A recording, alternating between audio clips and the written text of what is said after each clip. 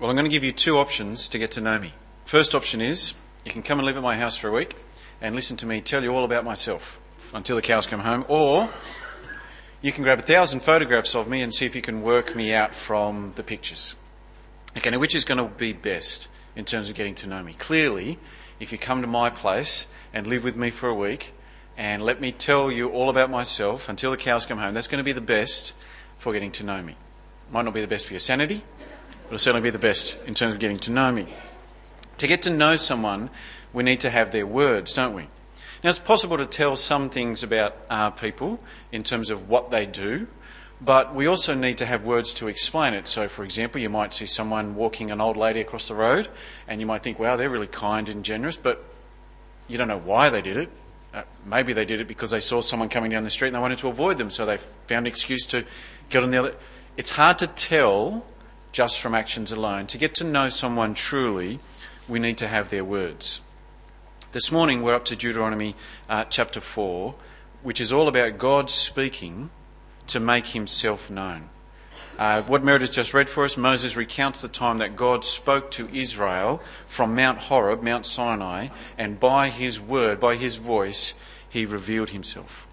But as we said last week, it's Jesus that makes sense of the Old Testament. So before we look at Deuteronomy 4, in order to understand what we read there, we're going to first see how Jesus makes sense of it. So please, in your Bible, turn with me to John chapter 1. John chapter 1. So keep a finger, a thumb, a bit of paper, a bulletin or something in Deuteronomy 4. But for now, turn to John 1. The very opening verses, first chapter of John's Gospel, where we see God reveals himself by his word, and that word is Christ, who is God himself. So John chapter 1 and the very first verse.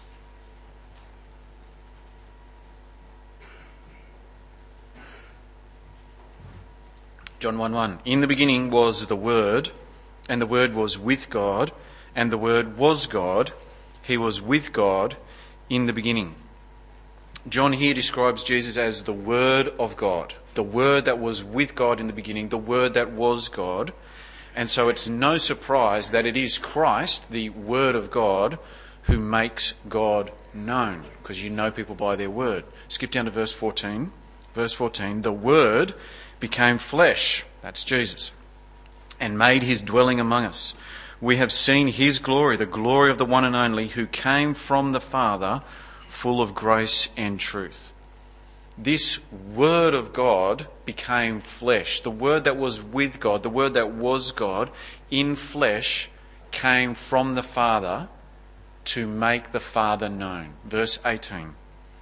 No one has ever seen God, verse 18, but God, the one and only, who is at the Father's side, has made him known.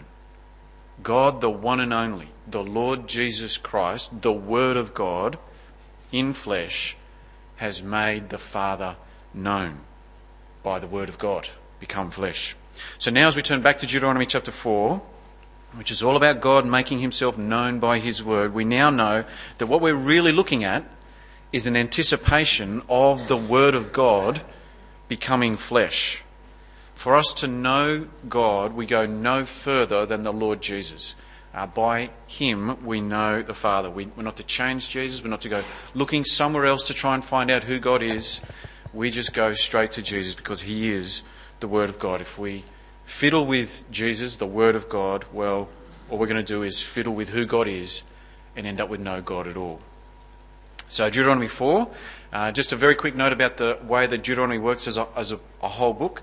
It's, remember, Israel, second generation, about to head into the promised land. And Deuteronomy is Moses speaking to that second generation before they go in. It's actually, Moses speaks to them 3 times. And Deuteronomy is a collection of those 3 speeches. The first speech is from Deuteronomy 1 to 4. The second sermon of Moses is a really long one. It's from chapter 5 through to chapter 26. And then Moses speaks a third time, basically from chapter 27 through to the end of the book. This morning, Deuteronomy 4, we're at the climax of Moses' first sermon. Chapter 1, remember last week, He's reminding Israel of the mistakes of their fathers. Chapters 2 and 3, Moses reminds Israel of that God, after that generation had died out, he has brought them safely to where they are now. He's already started defeating the nations, so he's going to get them into the promised land. So chapter 4, having cleared all the ground, Moses now hits a climax, and he wants Israel to know that they truly know God, because he has spoken to them, and so they are to worship him alone. So Deuteronomy 4, and we'll pick it up in verse 9. Israel knew God because he had spoken to him. Chapter 4, verse 9. Only be careful and watch yourselves closely so that you do not forget the things your eyes have seen, or let them slip from your heart as long as you live. Teach them to your children and to their children after them. Remember the day you stood before the Lord your God at Horeb, when he said to me, assemble the people before me to hear my words, so that they may learn to revere me as long as they live in the land, and may teach them to their children. You came near and stood at the foot of the mountain while it blazed with fire to the very heavens, with black clouds and deep darkness. Then the Lord spoke to you out of the fire. You heard the sound of words, but saw no form. There was only a voice. Israel didn't know God because they'd seen him. There was no form of God. There was just a voice. Of the 5 senses that we have, Israel only used one in order to know God. They didn't see God. They didn't smell God. They didn't taste God. They didn't touch God. They only heard God. They only heard him. It's by his voice that they knew him. And this is so important. Moses says it again in verse 15. Look at verse 15.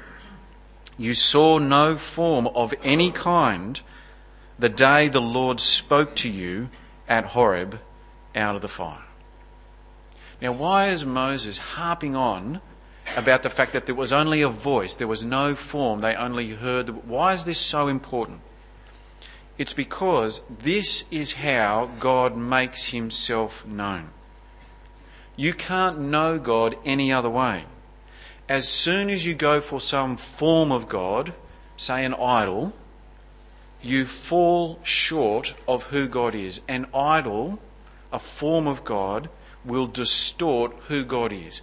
At the very best, a form of God, an idol of God, will be at best a pathetic representation of who God is. Any form, any idol of God will lower our appreciation of God. It will lower our understanding of God. God makes himself known. He doesn't need our help. And he makes himself known by his word. So no forms of God, no images of God for Israel, no idolatry. Verse 15 again. You saw no form of any kind the day the Lord spoke to you at Horeb out of the fire. Therefore, watch yourselves very carefully so that you do not become corrupt and make for yourselves an idol, an image of any shape, whether formed like a man or a woman, or like any animal on earth, or any bird that flies in the air, or like any creature that moves along the ground, or any fish in the waters below. See, they're not to try and make something up to represent God. That's not how you will know God. If you carve something like a fish or a man or a woman, that's not how you're going to know God. You know God because he has spoken to you and revealed himself to you. Skip down to verse 23. 23, Moses says the same thing again. Be careful, he says, verse 23. Be careful not to forget the covenant of the Lord your God that he made with you. Do not make for yourselves an idol in the form of anything the Lord your God has forbidden. For the Lord your God is a consuming fire, a jealous God. Idolatry is stupid. It is foolish. For at least 2 reasons. One, there is only one God. So to make something else and say, that's my God, is just ridiculous, as if carving something out of wood suddenly becomes a God. Second reason, though, more importantly here, in terms of Deuteronomy 4, even if I make an idol to represent the true God as he's spoken to me and revealed himself to me, if I make up an idol, my idol will be, at best, a pathetic, blasphemous representation of God. It will not tell me or show me the majesty of God, or the holiness of God, or the mercy, the wrath, the justice, the love, the compassion. An idol will always fall pathetically and blasphemously short of who God is. And so we don't look to an idol to find out who God is. We listen for God to reveal himself. He has spoken, and so we know who he is. But we now know, come Jesus, that word of God that we know God by is none other than Jesus himself. Deuteronomy 4 makes sense in that it's the Lord Jesus who is the Word of God become flesh, that Word that was with God in the beginning and who is God. And so you and I, we're to have no idols, no forms of God. And look, we're not, I imagine, not likely to suddenly carve out a bit of wood, go home and pretend, oh, this is my God. We're not likely to do that, but we're not to go looking for knowledge of God. Okay, Israel wasn't to do it in idols, but they weren't to do it anywhere. We're not to go looking for knowledge of God outside of his word. So don't go looking for revelations of who God is in a quiet forest walk. Don't think that you know God better or are learning something about him because you happen to look at a good sunset. We're not to turn created things into a means of getting to know the Creator.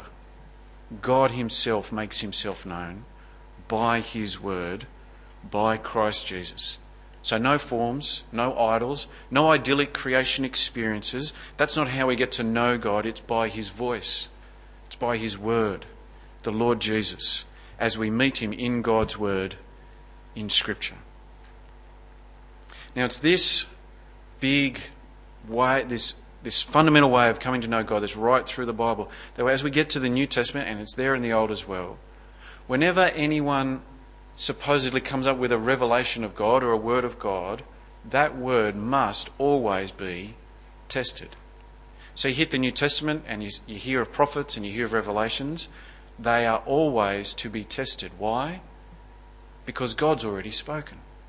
We already have the Lord Jesus, and we have his word in Scripture, and so any supposed new revelation must always first be tested against what God has already said. We don't need to go looking for another word of God because he's already spoken. And so our job is to listen, like the kids' song. God speaks, we listen. So we're not looking for something else more spectacular. If we're unsatisfied with what God has spoken to us in his word about the word, the Son, the Lord Jesus, if we're unsatisfied by that, we'll quickly go looking for other forms of knowledge of God and, dare say, very quickly find ourselves with a different God because God has already spoken and we just need to listen. But look back to Deuteronomy, and as we've looked at the few verses that we have, I'm wondering whether you've noticed something a little bit odd about how Moses has written this account. It is something very strange, I think, to our way of thinking, but it is an amazing truth that's being told to us here in Deuteronomy 4. I'm going to read again from verse 10. I want you to remember that this is the second generation of Israelites after the Exodus, and Moses is speaking to them. I'm going to read from verse 10. See if you can find something odd. Okay? Chapter 4, verse 10. Remember the day you stood before the Lord your God at Horeb, when he said to me, assemble the people before me to hear my words, so that they may learn to revere me as long as they live in the land, and may teach them to their children. You came near and stood at the foot of the mountain while it blazed with fire to the very heavens, with black clouds and deep darkness. Notice something odd? Moses is talking to a people who weren't at Horeb, telling them to remember the day that they were at Horeb. But they weren't. The generation that was at Horeb, at Mount Sinai, that generation has died out. The Israelites that Moses is talking to, they weren't even alive back then. And yet he says to them in verse 11, you came near and stood at the mountain. But they didn't. It's a bit like telling us to remember the day of Federation of Australia back in 1901. Now, come on, you were there when our Constitution came into force. But you weren't. We'll make sure we feel the force of this. Moses says it again in the very next verse. Look at verse 12. Then the Lord spoke to you out of the fire. You heard the sound of words, but saw no form. There was only a voice. But they didn't. They didn't hear it. They didn't see the mountain. And Moses says very similar things in verse 9, in verse 15, verse 35, verse 36. What are we to make of all this? What we're being shown here is something that is simply stunning. God relates by his word. God doesn't change. His word doesn't change. So when future generations remember his words, those words become God's word to them. More than that, it's by those past words that God speaks to those future generations in their present. And it's even more than that. It's that when future generations remember and believe in God's past words, it's as if they were there when God originally spoke them. So tightly does God's word unite himself to his people. So that second generation of Israelites, they heard God's voice at Horeb. They came near the mountain by remembering and believing in God's past words. They are caught up into that moment. Even though they weren't there, they participated in it. So it's a little like saying that we were there in 1901 at Federation of Australia. We weren't there physically, but by acknowledging those words, the constitution that was written up back then is our constitution. By acknowledging those laws back then, they become our laws. We are the people that were federated back then. But you still wouldn't say that we were there, would you? There's something more profound going on here in Deuteronomy 4. Believing in God's past words caught that second generation up into the time and place of when God originally spoke them. So tightly does God's word unite himself to his people. So, for that second generation of Israelites, Horeb, Mount Sinai, was their covenant. The Exodus out of Egypt, it was their Exodus. Those events deeply defined every generation of Israelites.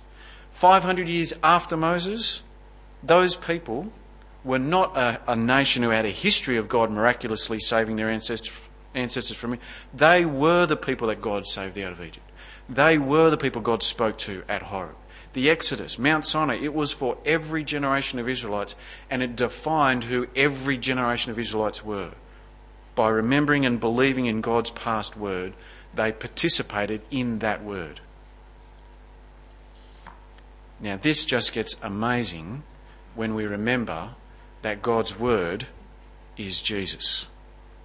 Because this means that when we remember and believe in that word, in Jesus, we somehow participate in Jesus. That we were there with the Lord Jesus, the Word of God. And this is precisely what Paul says to us in Romans chapter 6. So turn with me there, please. Romans chapter 6, verse 3.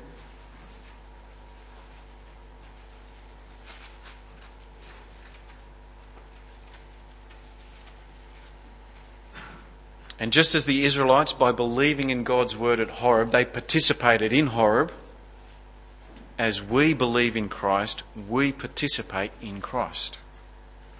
So Romans chapter 6, verse 3. Or don't you know that all of us who were baptized into Christ Jesus were baptized into his death? Now, baptized into Christ Jesus, if that's you, then you've been baptized into his death. Baptized it's a simple Greek word, it just simply means immersed. And in Romans, if you have been immersed in Christ, by being united to him, it's done by faith in the book of Romans, by trusting in Jesus. And Paul here says that if you've been immersed into Christ, if you've been baptized into him, if you've been united to him by faith, you've been united with him in his death. More than that, we were also buried with him. Verse 4. We were therefore buried with him through baptism into death, in order that just as Christ was raised from the dead through the glory of the Father, we too may live a new life. First half, verse 4. We were therefore buried with him. There's a sense in which we were there when Christ died and was buried. Christ's death is our death. His burial is our burial. By believing in this word, in this Christ, we participate in this word. We share in Christ's death and burial. Keep reading, verse 5. if we have been united with him like this in his death, we'll certainly also be united with him in his resurrection. For we know that our old self was crucified with him. When you believe in Christ, you're united with him in his death. Our old self was crucified with him. We were buried with him. Now, this is deeply profound, isn't it? This is a very rich union with Christ. There is no such thing as just Alan Blanche. There's no such thing as just me. I am now Alan Blanche in Christ. I died with Christ. My old self was crucified with him. I was buried with him. I've been united with him in his death and in his burial, with the certainty of being united with him in his resurrection. By faith, I participate in Christ, as does anyone who has their faith in the Lord Jesus. And this reality defines who we are. Just as every generation of the Israelites, they were the generation of the Exodus. They were the generation of Horeb. That's defined who they are. Christians are the people of the Christ. We're the people of his death. We're the people of his burial. And not just that we believe in these things, that it happened to Jesus and we trust him for it, but that we've been united with him in his death and in his burial. His death was not just for me, but his death was my death. The death he died is the death I died. Died with Christ, buried with Christ. Our lives are hidden with Christ. By faith we are in Christ. We participate in him and what he has done. Whew. I'm the first to admit I don't really get what's going on here. Okay, this is heavy stuff. But it is a deep, profound and real unity with the Lord Jesus, and it goes to the very core of who we are. The best illustration I can come up with to try and help us get our heads around this unity that we have with Jesus is marriage. It's by no means a perfect illustration, but hopefully it'll help us out. Marriage is meant to be, in the Word of God, it's meant to be such a deep union between husband and wife that if you're a husband or a wife, that's who you are. So for me, I can't think of myself apart from my wife, Catherine. I'm her husband. Everything about my life is with respect to her being my wife. I'm united to her in such a way that I am her husband. That's who I am. Being Catherine's husband is not like a full-time job. It's not a hobby. It's not an interest. It's who I am. And the two shall become one flesh. Being Catherine's husband is who I am. And being a Christian is who we are.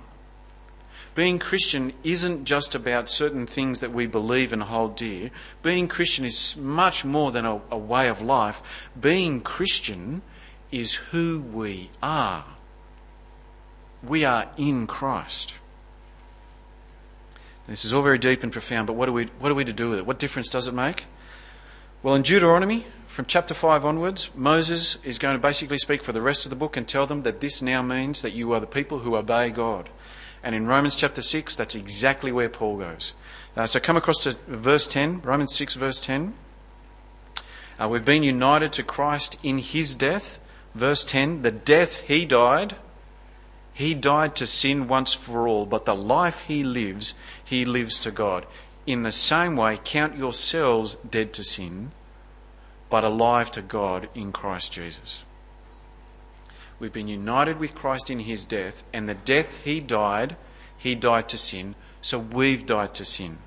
And the life he lives to God, so the life that we live to God. Okay, verse 12. Therefore, do not let sin reign in your mortal body, so that you obey its evil desires. Do not offer the parts of your body to sin as instruments of wickedness, but rather offer yourselves to God as those who have been brought from death to life, and offer the parts of your body to him as instruments of righteousness. Christ died to sin, so you've died to sin. So count yourself dead to sin. Don't let sin reign. Don't offer your body to sin. It's not who you are. To offer yourself to sin is a fundamental denial of who you are. A New South Welshman should not go for Queensland in the state of origin. It is a fundamental denial of who they are. A Christian should not offer themselves to sin. It is a fundamental denial of who we are. We've already died to sin. So look, as we prepare to continue on in the book of Deuteronomy in the coming weeks, and it's going to speak at length about how we're to be the people who are obedient to God, we need to understand why we obey God. And it's not out of a dry, legalistic sense of duty. We obey God because of who He has made us, who we are. If we go back to the marriage illustration, I don't seek to please Catherine because I'm obligated to, though I am. And I don't seek to please Catherine out of a dry sense of legalistic duty. I seek to please Catherine because I'm her husband. That's who I am. I'm faithful to her. I love her because I'm her husband. That's who I am. And we're to be faithful to God, to love God because we're in Christ. That's who we are. We died with Christ. We were buried with Christ. We've been given new life in Christ. By faith we are in Christ. It's who we are. So don't offer yourselves to sin. We offer ourselves to God. We'll think more about that next week. Let's pray. Heavenly Father, these truths are wonderful and yet profound and deep, and it's hard to get our head around, but we thank you for the reality of participating in the Lord Jesus and in His death and in His burial, and the certainty of participating, being united with Him in His resurrection.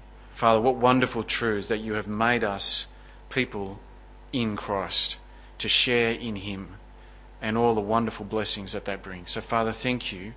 And we pray for your help to understand who we are in the Lord Jesus, that we would not offer ourselves to sin, but that we would gladly offer ourselves to you. For you are our God. You are our Saviour. And so we pray to you in Jesus' name. Amen.